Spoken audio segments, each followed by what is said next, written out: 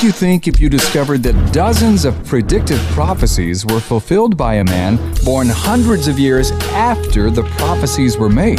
It would kind of get your attention, wouldn't it? Well, we actually have the historical evidence for such a case. And in fact, it's the reason for the season. Welcome to Evidence and Answers with Pat Zukeran.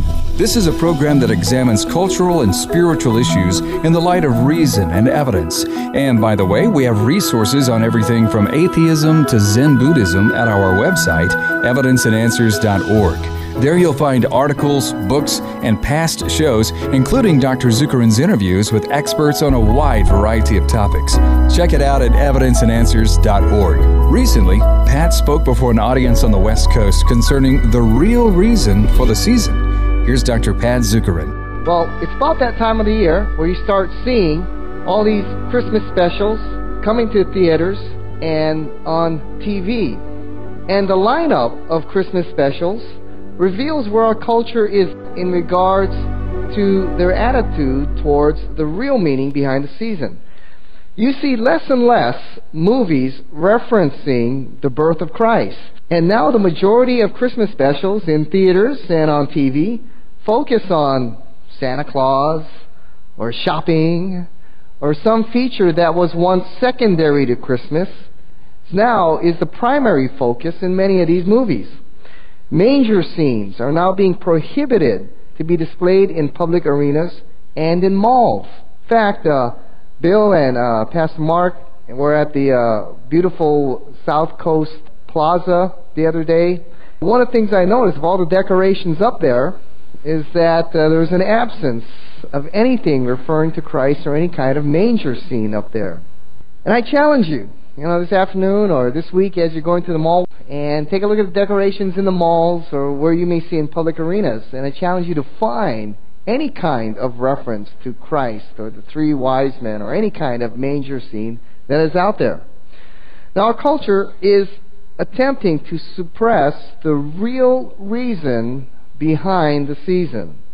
And in the midst of a culture suppressing the message of Christ, it's more important than ever that we as the people of God continue to boldly proclaim the true message of the season and the reason for this momentous occasion. And I want to present three reasons why Christ came. They are to fulfill prophecy, to reveal deity, and to rescue humanity.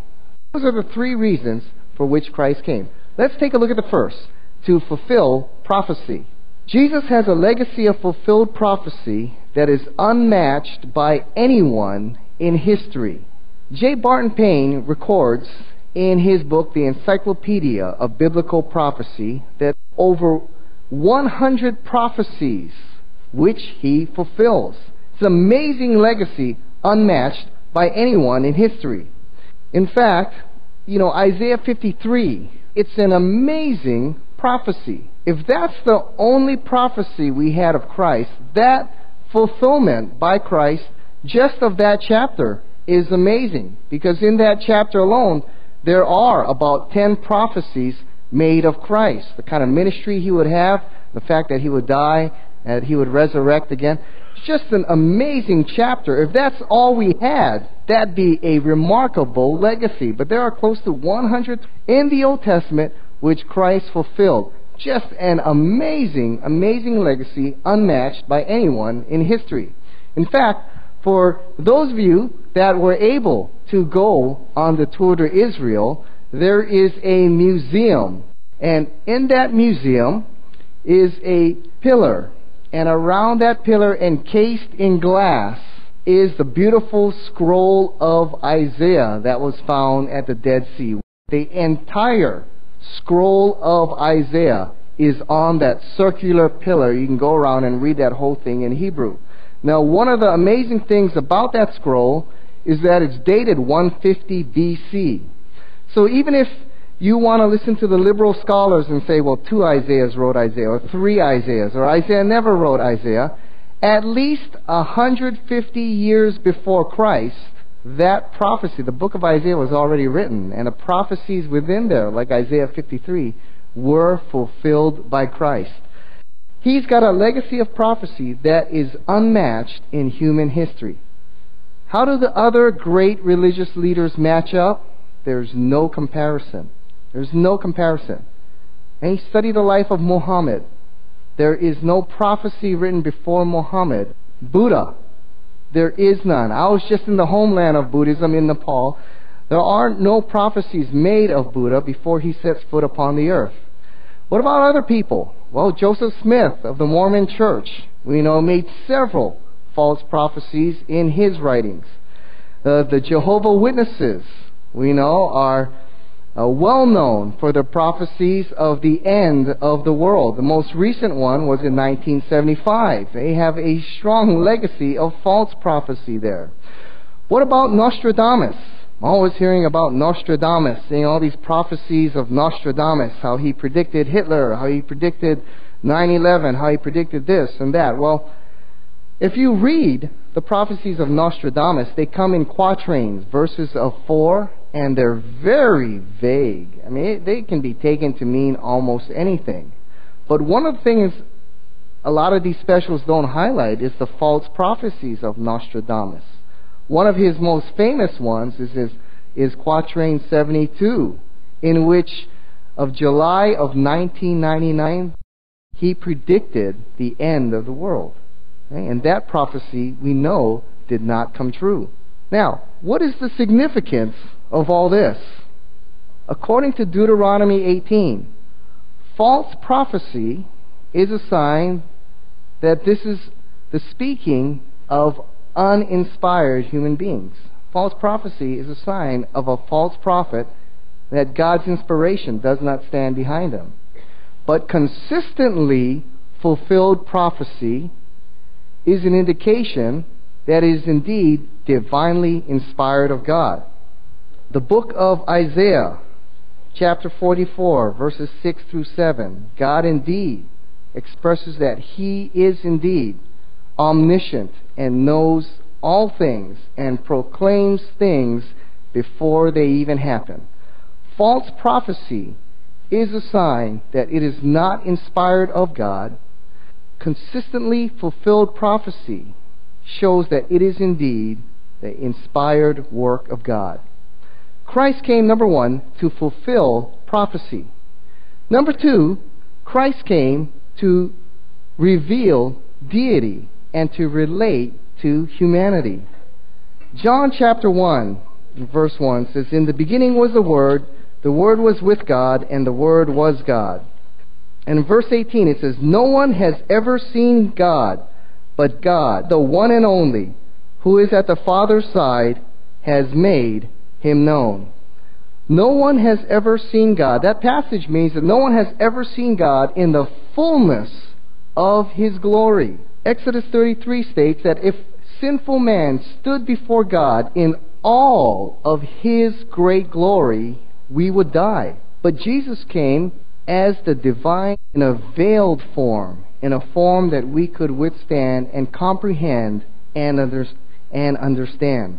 It says, "No one has seen God, but God, the one and only, who is at the Father's side." The literal reading is, "who is in the bosom of the Father." So this conveys the intimate fellowship that God the Son has with the Father.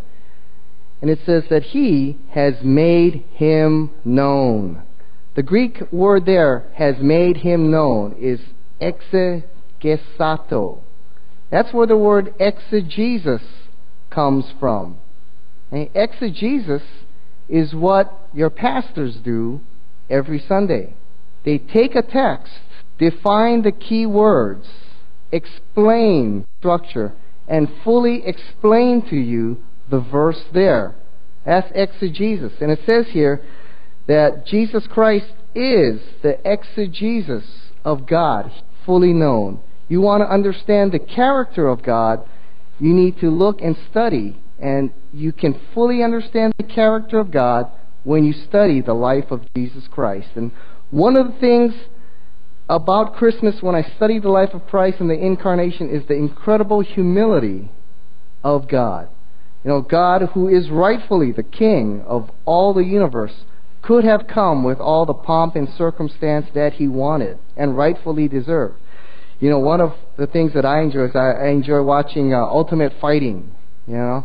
And when the guys come walking in the cage, they come walking in proud with a great parade, music, you know, all the fans cheering their name, and they get into the ring and people are chanting their name. You know, Christ could have come like that.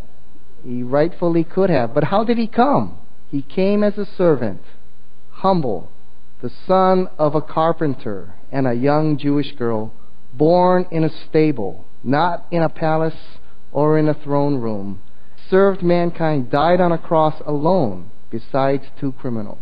Incredible humility when you understand the incarnation and the entrance of God into this world. I remember I came here once and I was speaking and I was walking by the door there and Pastor Ted was handing out the bulletins. And I looked at him and said, "Hey, usher, what, you got demoted?" And he looked at me and he said, "No, I got promoted." You know? That's the humility of which, you know, Christ came with. You know, there's a story of an atheist living on the East Coast. And it was Christmas time, and this atheist said, Christmas, what a silly story. God becoming a man, dying. What a silly, silly story. Why does God have to become man? You know, just put a glowing cross in the sky. What a silly kind of story. Well, as he was thinking about it in the kitchen, he heard the rustling of birds in his barn. And so he peered out his window, and he was hearing the rustling of a flock of birds stuck in his barn. So he went over to his barn, and he opened the door, and he walked over to the birds to try and shoo them out of the door. But instead, they were afraid of him and began to retreat further back into the barn. And the more he got closer to them, and the more he waved his hands, the more frightened they got, and the further they retreated into the barn. And he thought to himself, what's the best way I could communicate with these birds and tell them to go fly out the door? That's this way. And he thought about it for a little while, and it just crossed his mind. He said, you know, if I became a bird, I could fly up there and communicate with them on their level in a way they could understand, and I could lead them out the door. And suddenly it hit him. And he came to receive Jesus Christ that day. See, why did Jesus have to come? Was to reveal divinity, to reveal deity, so that we could relate with and understand the true character of God. So Christ came to fulfill prophecy, to reveal deity, and number 3, to rescue humanity. Mark chapter 10, verse 4 and 5. And if you understand the context of this, Jesus had just told his disciples, I'm going to the cross. I'm going to die. And in the midst of that moving speech where Christ was probably in tears, he was telling his disciples, my time, my hour of suffering has come. In the midst of all that, James and John come up to Christ and say, Jesus, you know, when you come in your glory, we want the most important seats. You know, he wants to sit on your left and I want to sit on your right. You know, after he just told them he's going to the cross to die. And so Christ has to set them straight.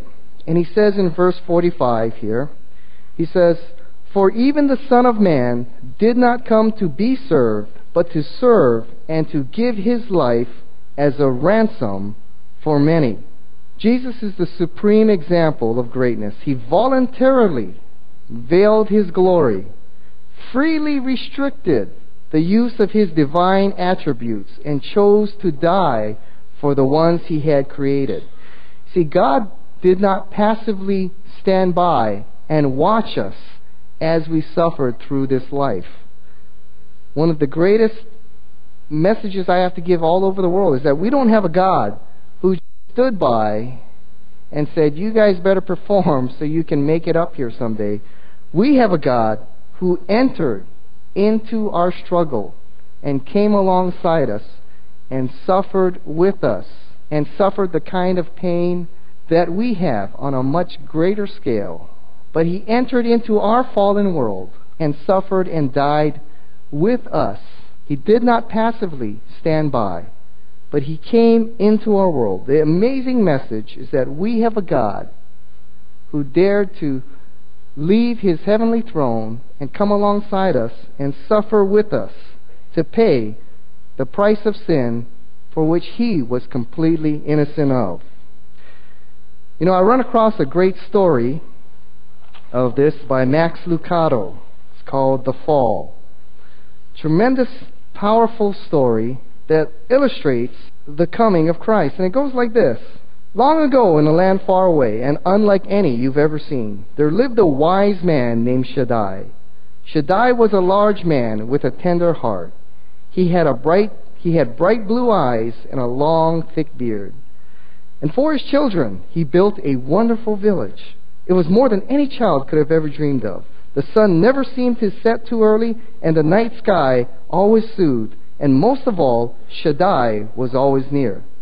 When Shaddai wasn't in the meadow with the children or in the orchards, he was in the workshop. They loved to smell the sawdust and hear him sing and watch him carve a chair out of a log or make a table out of a tree. Every night he would gather the children on the grassy meadow and tell them stories. The children loved Shaddai, and Shaddai loved the children. When they called his name, he dropped whatever he was doing and turned. His giant heart had 100 strings, each held by a different child. That is why he built the wall. The wall was a stone fence surrounding the village, and with great care Shaddai had laid each rock upon the other. The base of the fence was wider than 2 of his strides. He spent days building the fence, and as he built, he did not sing. A deadly wilderness lay outside the village. As Shaddai built the fence, he would often pause to look into its shadows. Cruel thorns and savage beasts and hidden pits filled the dark forest. It was no place for children with soft, tender skin. Certain death awaited anyone who would enter. Beyond the wall is no life, he would tell the children in a very solemn tone. You were made for my village, not the terrible land beyond. Stay with me, for it is safe here. But in his heart he knew that it was only a matter of time. The day he placed the final stone on the wall, he returned to his shop, took a long aspen branch and carved a staff, and stood it in a corner, and he would be ready. One day a boy ran into Shaddai's shop. The sandy-haired child with searching eyes and restless energy brought the maker both joy and concern. Shaddai! In one motion the builder dropped his hammer and turned. What is it, Paladin? The boy spoke in spurts as he gasped for air. The wall! I found an opening, and it's a large opening, sir. The boy's hand stretched out to show the size. Someone could easily crawl through it. Shaddai pulled over a stool and sat down. I knew it would be you, Paladin, my child. Tell me, how did you find it? Well, I was walking along the wall searching for holes. Right, Paladin? Paladin paused, surprised that Shaddai knew. Yes, I was looking for holes, he said. So you could see out into the forest? Well, I was curious, Shaddai. I want to know what's so bad out there, why you won't let us go there. Shaddai motioned for the boy to come. Cupping his face in his hands and staring into the boy's eyes, Shaddai said sternly, Paladin, listen to me. The regions beyond are not for you. They are not for me. A journey into the wilderness will bring death. You are not made for those lands. Let your feet carry you to many places you can go, not to the one place you can't. If you leave here, you will never find your way back. Paladin spoke softly. Then you will fix the hole then, won't you? No, Paladin, I created it. You broke the wall, but you just said you don't want us to leave. I don't want you to leave, but I left an opening when I built the wall. But unless you fix it, the children might leave, Shaddai said. I know.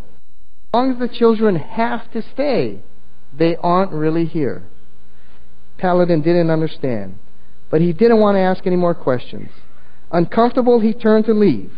As he entered the sunlight, he looked back into the shop.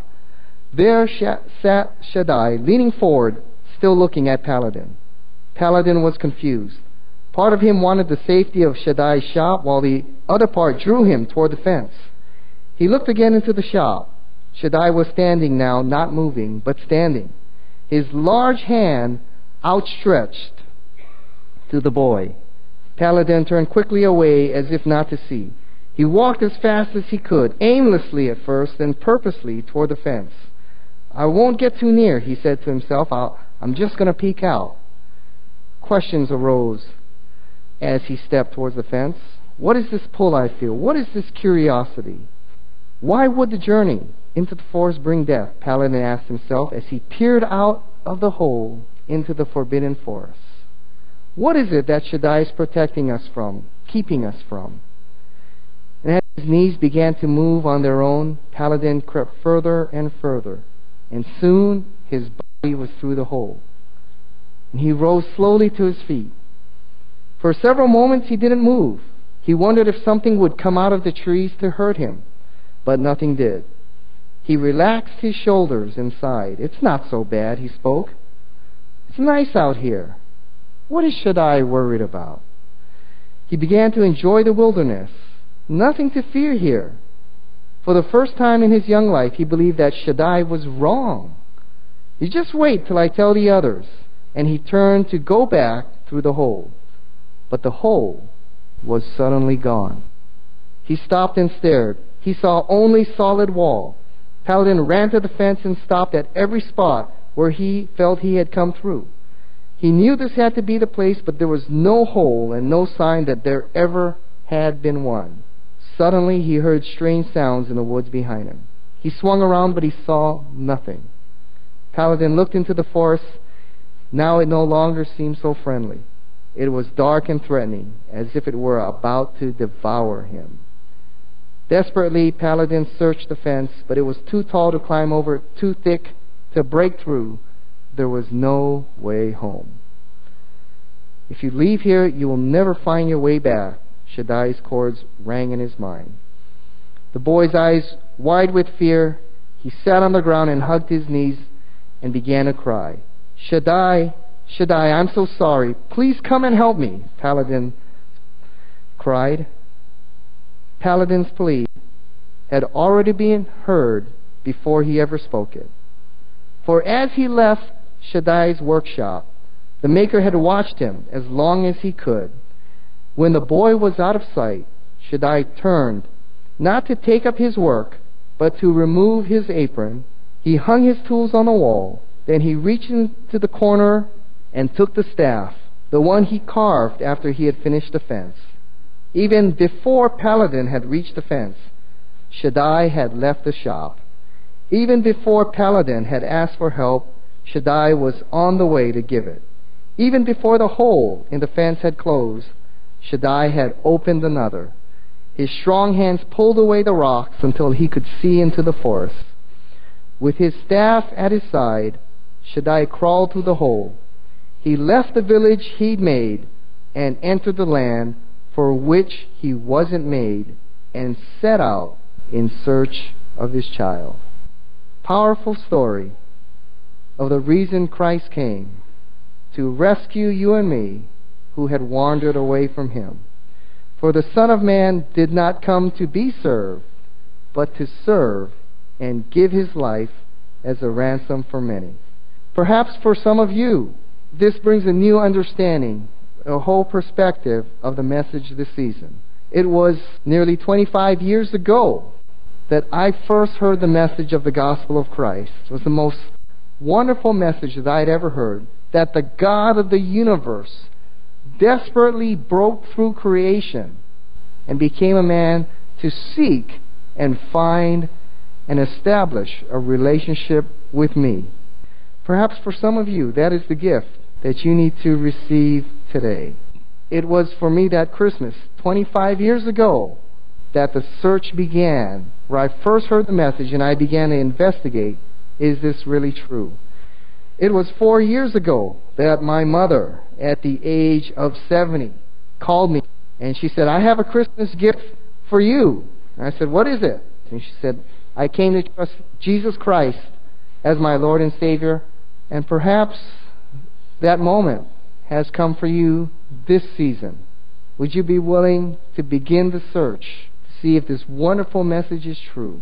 And for some of you, your time has come to receive the wonderful good news of the sacrifice that God the Son made for you for your sins. For those of us who know Christ as Lord and Savior, The greatest message that we could proclaim is the true reason for the season. That the message is not in the fat man in the red suit, but it is the salvation of mankind, Jesus Christ. Hey, thanks for being with us on Evidence and Answers with Pat Zukeran. We hope you got some good information, and we have more at evidenceandanswers.org. Everything from atheism to Zen Buddhism is available free and for purchase on our website. And by the way, when you purchase our resources at evidenceandanswers.org, you help keep this show on this station and help us expand.